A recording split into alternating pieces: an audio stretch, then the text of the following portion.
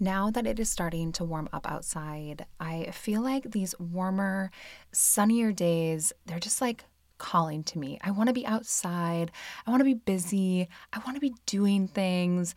And I am so glad that when I'm feeling that energy and I want to go and do, that I have Factor right there in my fridge so that I don't have to worry about tons of prep for food, big messy meals. I don't have to think about like, oh, what am I going to feed myself this week? It's all done for me with Factor. And thanks to Factor's fresh, never frozen meals that are dietitian approved, they're just ready to eat in 2 minutes. So no matter how busy I get, no matter what the kids have going on, no matter what is on the calendar this spring and summer, I have nutritious, great tasting meals ready to go. And with over 35 different meals and more than 60 add-ons to choose from every week, you'll always have new flavors to explore. I've been loving those add-ons personally. Like you have everything from breakfast to dessert, and you can stay fueled with these easy, nutritious options. You all know my husband likes to take them into the hospital. I like them for those busy days where I'm on the go with the kids, and I can treat myself to these restaurant quality meals in just 2 minutes. And we're talking really great ingredients here, like blackened salmon, yes please, and all of that without shopping, prepping, cooking, or cleaning up. So head to factormeals.com/inminutes50 and use code inminutes50 to get 50% off your first box plus 20% off your next month. That's code inminutes50 at factormeals.com/inminutes50 to get 50% off your first box plus 20% off your next month while your subscription is active.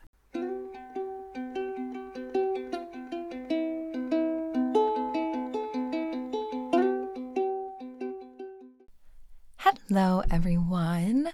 Welcome to this, I think, mini Freeform episode. We'll see. We'll see how long I gab for, but I think it's going to be a trim one of the Mindful in Minutes podcast. So today we're going to be talking about meditation and pain. So specifically like physical pain. So the research behind meditation and pain, what happens to the pain part of the brain when you meditate. And then another time, so originally I thought, let's talk about meditation and pain. We can talk about physical pain. We can talk about emotional pain.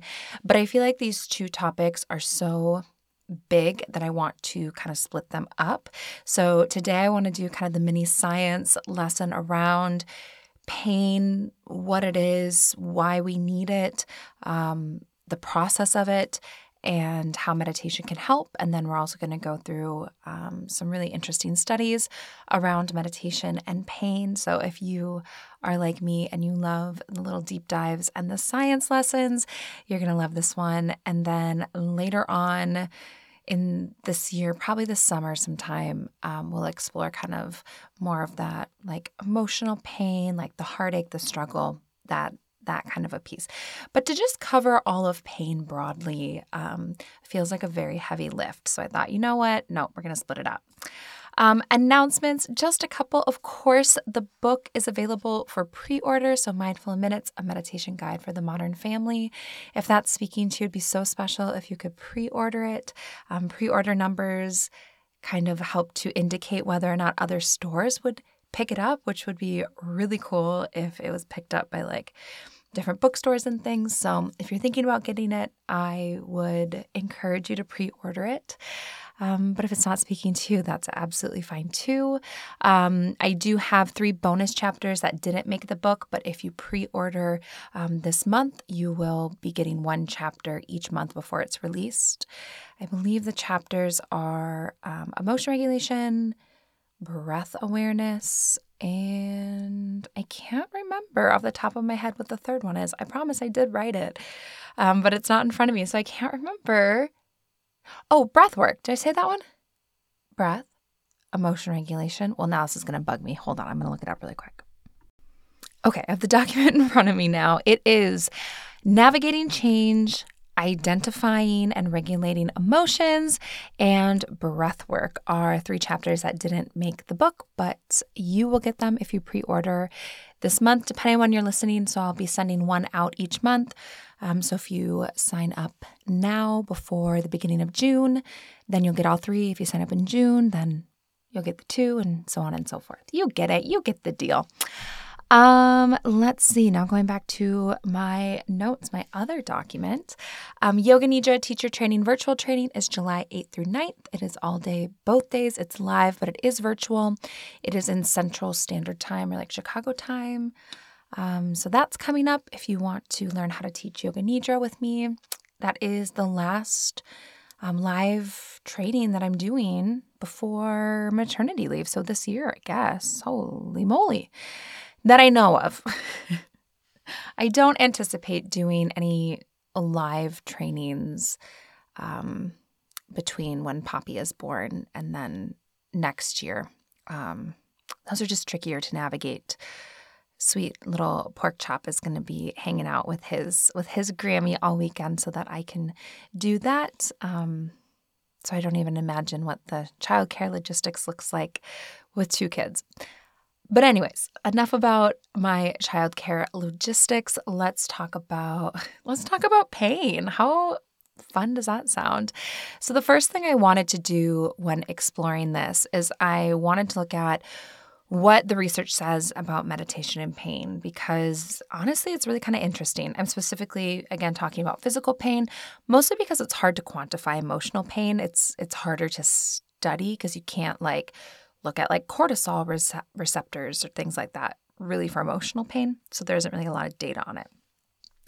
So overall, high level, what does the data say about how meditation impacts physical pain?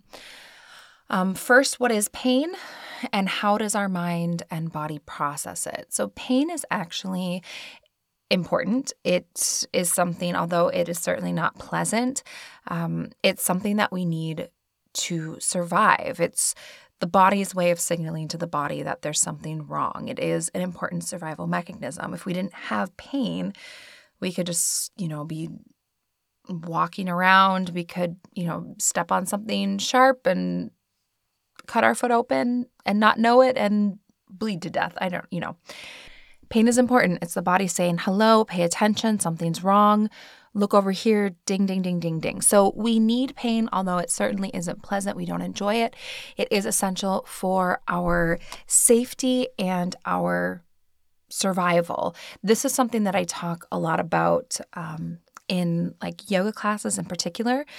Not that this is necessarily about yoga, but this comes up a lot, and where yoga should never be, or any movement really with your body, any kind of exercise, movement, anything like that. It should never be painful. Maybe challenging.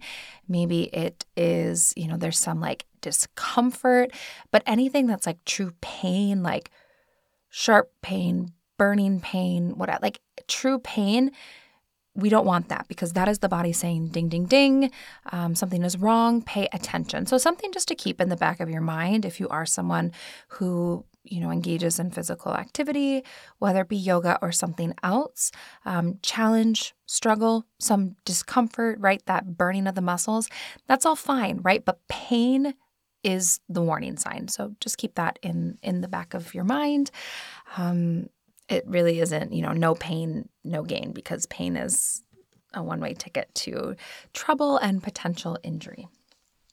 So the problem is not necessarily when we have, something happens, we step on something sharp, we touch a hot stove and we go, ow, and then, do something about it. The problem is when the pain becomes chronic, or maybe there's no apparent source of the pain, right? If it's something that just lasts for a long time, I think about knee pain and back pain, or if you have just generalized chronic pain, or sometimes that's associated with other things like fibromyalgia. There's so many different reasons why you may have, when I say the term chronic pain, I mean longer lasting pain than just this painful event happened, there was pain during it, it's healed, and now it's gone. That's where we run into some tricky spots, is when our pain becomes more long-lasting and chronic, or we don't know what the source is of the pain. So I wanted to look at specifically what happens in your body when you experience pain. So when something happens, it starts with these special nerve cells that are designed to basically sense tissue damage. They're called nociceptor cells. There's not going to be a test on any of these things, don't worry. And basically what will happen, so they're the ones that are designed to sense tissue damage. Then they'll fire, they send a signal immediately to the spinal cord and up the brain, where the information is interpreted in the brain by the thalamus and then parts of the cortex. So these are two regions of the brain. So the thalamus processes almost all of our sensory information first, then the cortex interprets it, right? So it's kind of like if it was data entry, the thalamus would be more like data collection, and then the cortex would more be like interpretation of that data that's been collected. So there's different ways that then the brain can respond. I mean, there's many, many different ways. Your brain will then, after it's collected the data through the thalamus or the signal saying, uh-oh, there's something, I touched a hot stove, problem, pain. And then the cortex then interprets it, does something about it. So that means maybe, taking your hand off the hot stove. And remember, this is such a fast process, right? If you've ever touched something hot, it's like your hand is already off of that hot thing before you've even like really registered in your brain what's happening. It's like that kind of automatic part of you that just goes, oh, touch, the nerves fire, goes up the spinal cord, through the brain, back down to the hand that's taken off. Like that happens in an instant, where it's sometimes going to take our more conscious part of our mind that isn't so automatic, be like, what the heck, what just, ouch, what just happened? But this actual process of like, damage to the cells goes up, is interpreted, comes back down, something happens. That's so fast. That's like within an instant. But there's a bunch of different things that you can do, right? You could faint. You could take your hand off the hot stove. You could say, ow, anything. You can get kind of these like endorphins and like this kind of like, that like kind of that fight or flight where you're just like, oh, and then, your heart rate comes up. There's so many different things that can happen that your brain will then signal to your body again to help. This is all designed to help reduce further damage and to cope with the pain. Now, often what can happen is in this process, our good friend, the amygdala, our very good friend, the amygdala, which if you've listened to any of these other kind of science or brain type episodes, we know her. The amygdala, we talk about her a lot. She's pretty popular around here. Just, a refresher that she is the pain, worry, fear, fight or flight, anxiety center of the brain, especially those of us that have chronic anxiety. The amygdala tends to be a little bit bigger, a little bit overactive. And also the prefrontal cortex, who we also know, can be activated as well. So prefrontal cortex has to do with, and this is all very like, I'm about to say like, guys, I'm not a neurologist. Obviously, if you're listening to this, you're like, well, this girl's not a neurologist. But this is just very kind of like SparkNotes version of what these parts of the brain do. But the prefrontal cortex, this has to do with like emotion regulation, also like focus, concentration, different aspects of that. So these two key main players that we already know are big key players and get activated or deactivated during meditation, they also play a role in pain, how we feel it, how we process it, how we interpret it within our brain. It's also important to note, and I did look into this to make sure that this wasn't just like a myth, but people do have different pain sensitivities. So we all process pain a little bit differently, and we have a different tolerance for it. So in my notes here, I must have been feeling like sassy. I was taking these notes. I wrote a note to myself. It's like the different, how childbirth versus man flu, which is just me being like, a little bit silly, mostly because the other day, this is, I won't deviate too far, but someone sent me this because, we've all had someone that has gotten the man flu and, surely those sniffles nearly killed them. It happens, it happens to the best of us. And I think a friend of mine sent me this like reel or like a TikTok, and it was like, no woman knows the pain of getting the man flu. Anyways, that I was feeling sassy when I wrote these notes, obviously. But all jokes aside, people have different pain sensitivities. Our brains seem to interpret pain a little bit differently for everyone, which can create kind of this different, like, quote, like pain tolerance. So that is an actual real thing. I wasn't sure if that was a real thing or a myth. But some good old research told me that that actually is true, that different people can have different levels of pain sensitivity. So why do we care about this? And really, at least for me, I feel like one, if you don't understand like what pain is, how it happens, like what's actually happening within our bodies and why pain is important, it then becomes harder to understand why a practice like meditation and we're not really going to get into this today, but this is an interesting like wormhole to, go down, but like how pain medication and things like that work. Many of them work on like a neurological level and not necessarily like, on like would that be like a skin level, like a tissue level, like a more, body level, which is interesting. But if we don't understand like the how and the why of pain, I think it becomes harder to wrap your head around why a mental practice like meditation could have such a profound impact on pain, how we interpret it, and how we experience it. Plus, it's interesting, and we love to learn around here. Learning is fun. Science is fun. I feel like a couple of things. I want to say that this is going to be my last, and this is going to be my last tangent. It may not be, though. Full disclosure, I'm recording this, for me, it feels late. It is about 7:30 in the evening.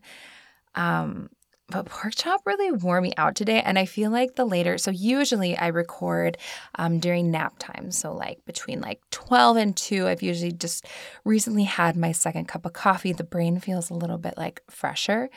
But I feel like I just get like a little goofier. And I feel like my ADHD gets a little bit more rampant and like feral by the time, the evening hours of 7:30 have come by. So anyways, that's just full disclosure, you guys. It's like very late at night here, 7:35 p.m.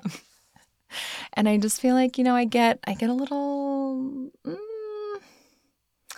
I don't know, what's the equivalent of like a dad joke, but for like a Midwestern mom who teaches meditation, whatever that is, that starts to come out, I think, after like 6:30 p.m. for me. So we're in the danger zone, guys. But anyways, we're along on this ride together.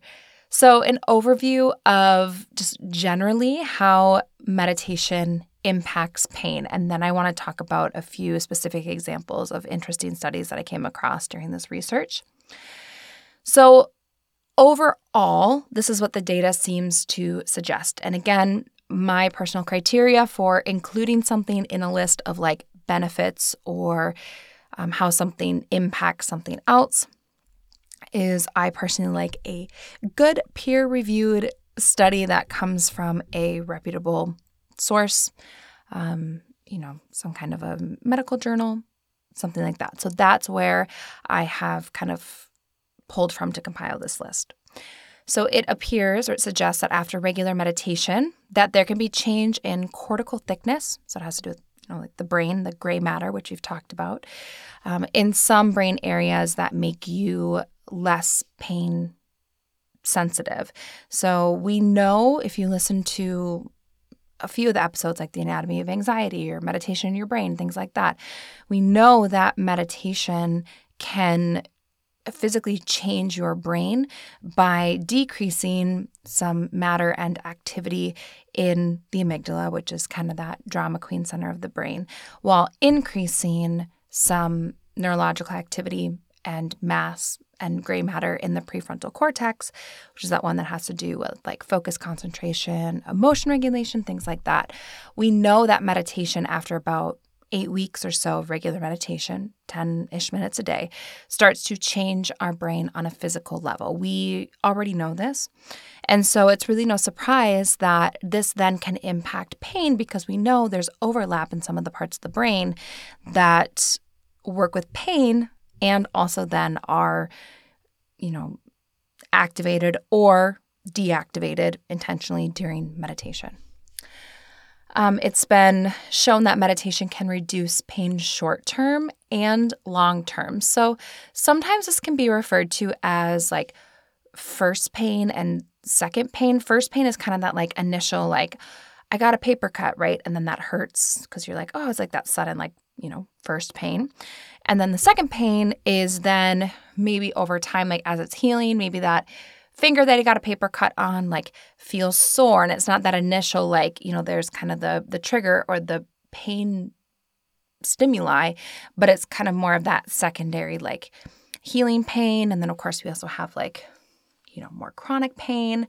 But meditation seems to help reduce both short-term and long-term pain, which is really interesting because that to me says that it is not only then kind of calming some of that sort of pain sensitivity in the moment, but then it's also having a longer impact on us in terms of how pain is, I guess, interpreted over time. One thing that I will add to this as well, it's not technically pain related, but sort of is that we do also know that meditation can reduce healing time and like recovering time. I can't remember off the top of my head which episode it was, but we were exploring. I remember talking about it and reading about it and being like, that's so cool. It's so interesting. But basically during like restorative practices, restful practices, things like meditation, what's happening is that that's when a lot of the tissues of our body are actually regenerating. So we do like our healing and our regenerating, our recovering, bouncing back from illness, things like that. That happens in like rest and relaxation and like those more meditative states or sleep states. So that potentially could be, I imagine, a piece of it too, is that we're reducing some of that kind of recovery time. So if you did have something that caused pain, like a paper cut, potentially for keeping a regular meditation practice, maybe those tissues are repairing a little bit faster. And so we're bouncing back from that a little bit faster too. So that was my non-scientific connecting the dots there. But I wanted to make note of that because we do know that meditation helps to kind of decrease that recovery time.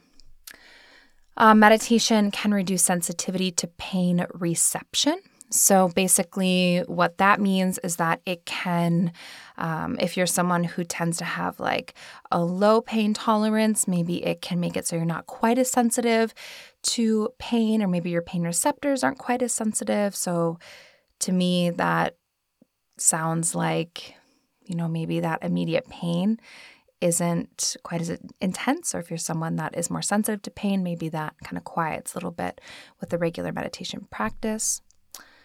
It can increase feel-good hormones, which then can also help combat pain, right? So if we have kind of these feel-good endorphins and things like that running through our body, which meditation can increase, and that may help potentially kind of combat pain that we may be experiencing.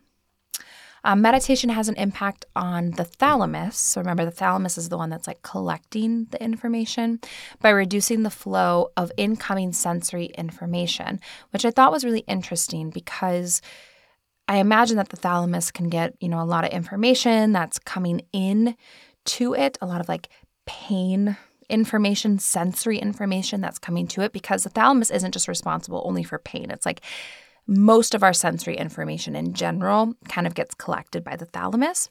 So meditation, if we think about it as like withdrawal of the senses, which it's often described as, like that just kind of turned a little light bulb on for me when I read that the thalamus is the one that really takes in that sensory information. And then meditation, which is described as withdrawal of the senses, can help reduce the flow of incoming sensory information, one of those being pain. I thought was really interesting because that kind of told me like the how and the why behind it. Also, we know that meditation can help decrease the amygdala. We've talked about that, and increase the prefrontal cortex, which plays a crucial role in, they believe, like more chronic pain. There seems to be a link between the prefrontal cortex and chronic pain, and then meditation really helps to kind of strengthen that part of the brain. So that I thought was really interesting. So let's dive into a couple of studies that I wanted to make note of as I was doing this research. I'm going to try my best to remember to link all of these in the show notes. Yeah. That, my friends, is the sound of another sale on Shopify. And let me tell you, when I first started podcasting, I was not thinking about an online store at all. I was just excited that I had figured out how to basically create an audio file and get it out into the universe. I wasn't thinking about the possibilities or what things would look like years on down the road. And now that I'm selling books and decks and meditation scripts, I have found that not only is an online store so important, but it is so easy now that I've discovered Shopify. And Shopify is the global commerce platform that helps you sell at every stage of your business, whether you're just starting out or maybe you just hit your millionth sale. Shopify has amazing support to help you along the way, and it helps you turn browsers into buyers with the internet's best converting checkout, and it's 36% better on average compared to other leading commerce platforms. Plus, you can sell more with less effort thanks to Shopify Magic, your AI-powered all-store. And honestly, the one thing I wish I would have done differently with my online store is just started it sooner. And Shopify powers 10% of all e-commerce in the US. And the reason is because businesses that grow with Shopify. So you can sign up for a $1 per month trial period at shopify.com/mindful, all lowercase.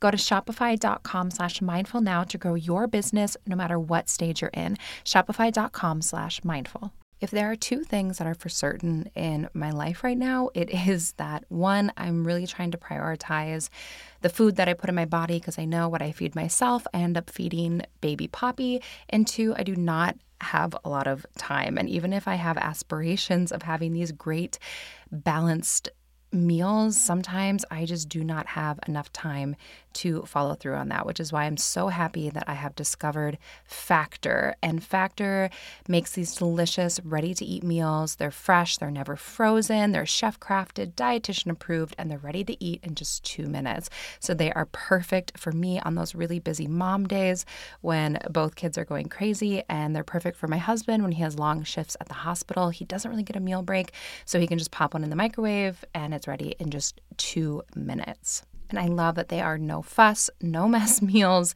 and they're good. They're really good. Plus, you can customize your weekly meals with flexibility so you can get as much or as little as you need. We need different amounts on different weeks, and so this is perfect for us.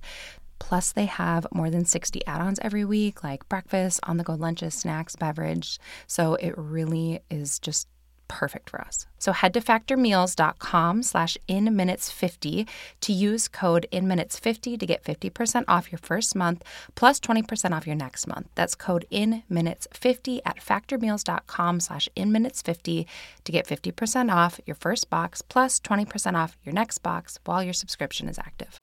That's it. That's my commitment too. I'm going to try my absolute best to remember to link all of these in the show notes. And there were a lot of studies when you just start looking up studies on meditation. You get 27 million results, which obviously there aren't 27 million studies out there. And I did not obviously dig through all 27 million. But this I think is really interesting and really encouraging because there are a lot of studies out there on how meditation, how mindfulness-based stress reduction, which is a program that John Kabat-Zinn, one of my, JKZ, who we love, that's his program, things like that. There's a lot of really interesting information and the correlation between pain and meditation. So one, in a 2012 study, again, I'm going to link to these in the show notes if you're someone who wants to read through this yourself. It looked at pain sensory processing in the brain in 2 groups of people. So a group of people who were regular meditators and those who were not. And they found that those who meditated were able to reduce pain unpleasantness by 22% compared to the non-meditation group. So they believed that this was caused by the changes that happen in the brain for long-term meditators. And something else that was interesting is that they found that anticipatory anxiety was reduced by 29% in the meditator group. So what that is if they knew that the painful thing, and part of the it's not necessarily disturbing, but when you're going through these things, and then I just think oh my gosh, I'm glad people do it for science, but they talk about their methods. And some of them are just oh, I put a really cold thing on someone's arm. But it's like there's people out there that are subjecting themselves to pain for our benefit. And I was very grateful for them. But I was reading through these methods and I was like, wow, that does not sound like the first study I'd like to sign myself up for. However, I am glad that we do have this data. So the anticipatory anxiety, that's like, I think of that more as like the anxiety I get. I don't really like roller coasters, but like when you're going up before you go down on the roller coaster, and you're going up and it's like click, click, click, click. Oh, I get anxiety just like thinking about it. I don't like that feeling of like my stomach like leaving my body. But that is anticipatory anxiety. You're like, oh my gosh, it's coming. I'm slowly going to the top of the roller coaster. I don't think I'd ever be able to meditate my way out of that anticipatory anxiety for me personally. But they did find that with this, like if they knew, I think this one was the one where they were using cold, but if you knew that like basically the pain or the discomfort stimulus was coming, the meditation group, their anticipatory anxiety was reduced by 29%, which is pretty cool. In 2017, there was a review, so a non-pharmaceutical review of low back pain treatment. So basically they were looking at like non-pharmaceutical, oh boy, telling you guys, once it hits this very, very late hour of 7:30, things get a little dicey in this recording closet. Non-pharmaceutical low back pain. So looking at, non-medication options for low back pain. And they found that, of all of these, a really useful one. So this one actually is a review of a handful of studies looking at, so it's like reviewing different studies to kind of, pull out trends. And this one was, looking at how meditation was really effective specifically on reducing low back pain. So there was one example that they gave where there's a study where they did a group of 350 adults, and they, in most of these, they have a group that will meditate and a group that won't, and then they'll, compare. And the meditator group, they found that their low back pain, once they introduced meditation to them, decreased by 30%, which is like huge. And then that led me to another one. This one I won't link to because it's just basically they just recreated this low back pain meditation study, but they found really similar data as well, which is cool when people can recreate it. There's a 2016 study that looked at the effectiveness of mindfulness on reducing pain. This one was interesting because, like, they said in the study that it does work, but they openly kind of said they don't necessarily know how or why it worked. So this particular study, participants rated the pain and unpleasant. Oh, this was the cold one.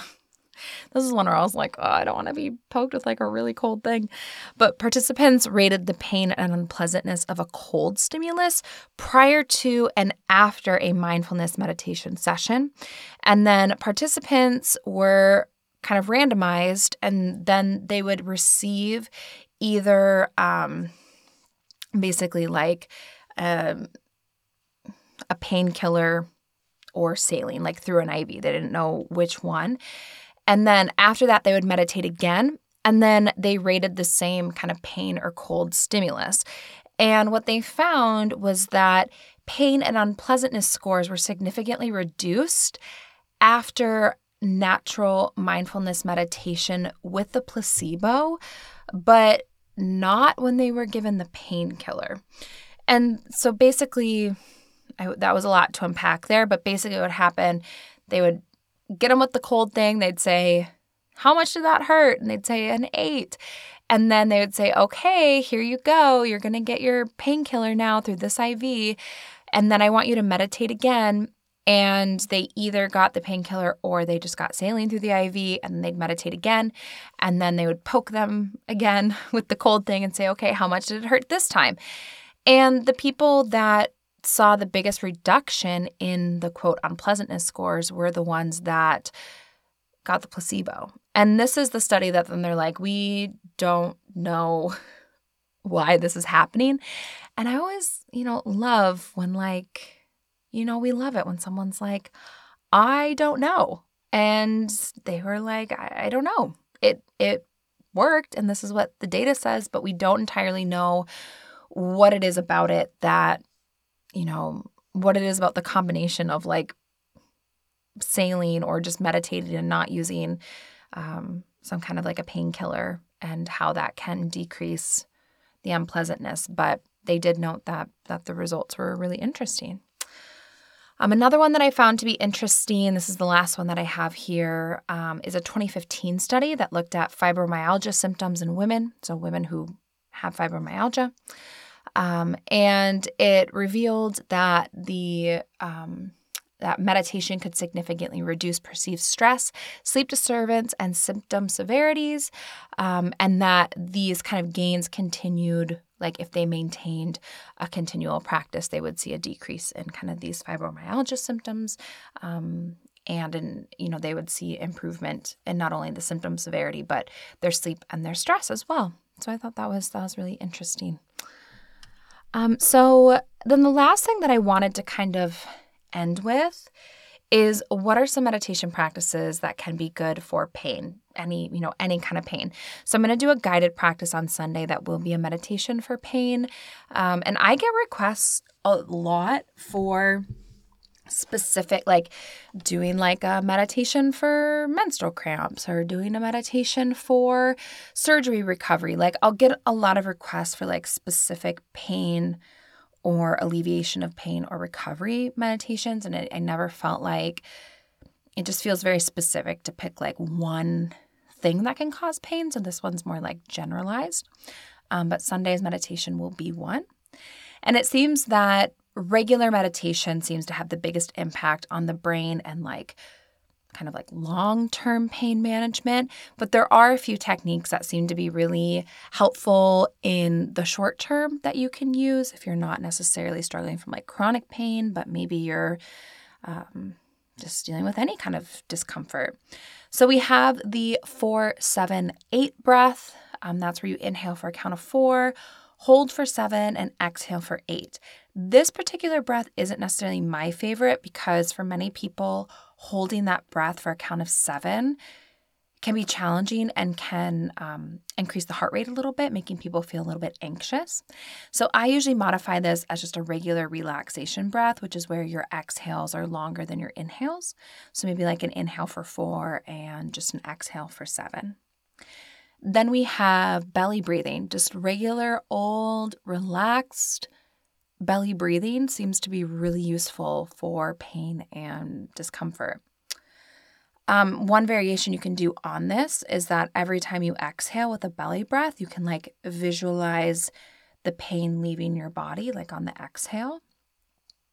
Doing a body scan seems to be really useful. So you would think that if we are experiencing pain or discomfort, that you may want to kind of like get out of your body, disassociate a little bit, but it seems that doing a body scan and kind of intentionally bringing yourself into your body can actually be sort of helpful. There's a practice called body breathing, which we will do on Sunday. I've incorporated it into the guided practice, but it's basically like you visualize breathing into different parts of your body to kind of fill it up with like nourishment and then exhale, releasing that discomfort. And the final one is a present moment meditation where you observe and accept your discomfort. This can be useful where people just kind of, sit with their discomfort, which again, our initial reaction might be like, ew, why would I want to do that? But there seems to be a lot of benefit in just kind of like sitting, observing, and accepting that it's uncomfortable or that it's painful or whatever it is, and that this can kind of help with that.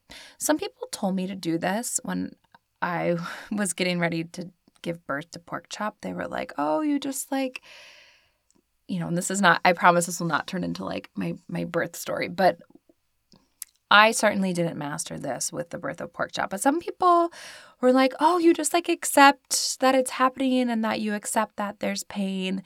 And these are like non-meditation people. And they're like, and then it's just like, you just kind of go with the flow and then you give birth. And I totally believe that that works for some people. I definitely did not master that because I had like an out of body experience, which is it's a whole, like my soul, I feel like actually left my body for like a little bit there and then came back. But I do know that this is something that like not just in kind of like present moment meditation of like accepting and observing your discomfort will actually make it not as painful, that this is something that people talk about like outside of kind of the meditation space as well, other, forms of pain and discomfort, and how sometimes observing and accepting it can actually kind of alleviate some of those symptoms. So that as I was writing that, I was like, oh, maybe this is what like people were talking about when they were like, oh, you just like ride the wave and then childbirth doesn't hurt as much. I don't know. That is, I was going to say a conversation for another day, but it's probably a conversation for never a day here. We are here to learn about, wonderful, helpful, tactile meditation practices to improve our lives, not to hear about how I think my soul left my body when I gave birth for the first time. That is all that I have for you in terms of meditation and pain and the science behind it. Hopefully we found something in here to be interesting, and I think that you will like the practice that's coming up on Sunday. It's one that you can use anytime to hopefully help alleviate any kind of, discomfort or pain that you're experiencing in your body. And then later on, we're going to explore, I think later on this summer, we're going to explore then emotional pain, which will be a little less scientific, but equally as fun. So thank you so much for being here. I hope that you're having a beautiful day, and I will see you in the next episode.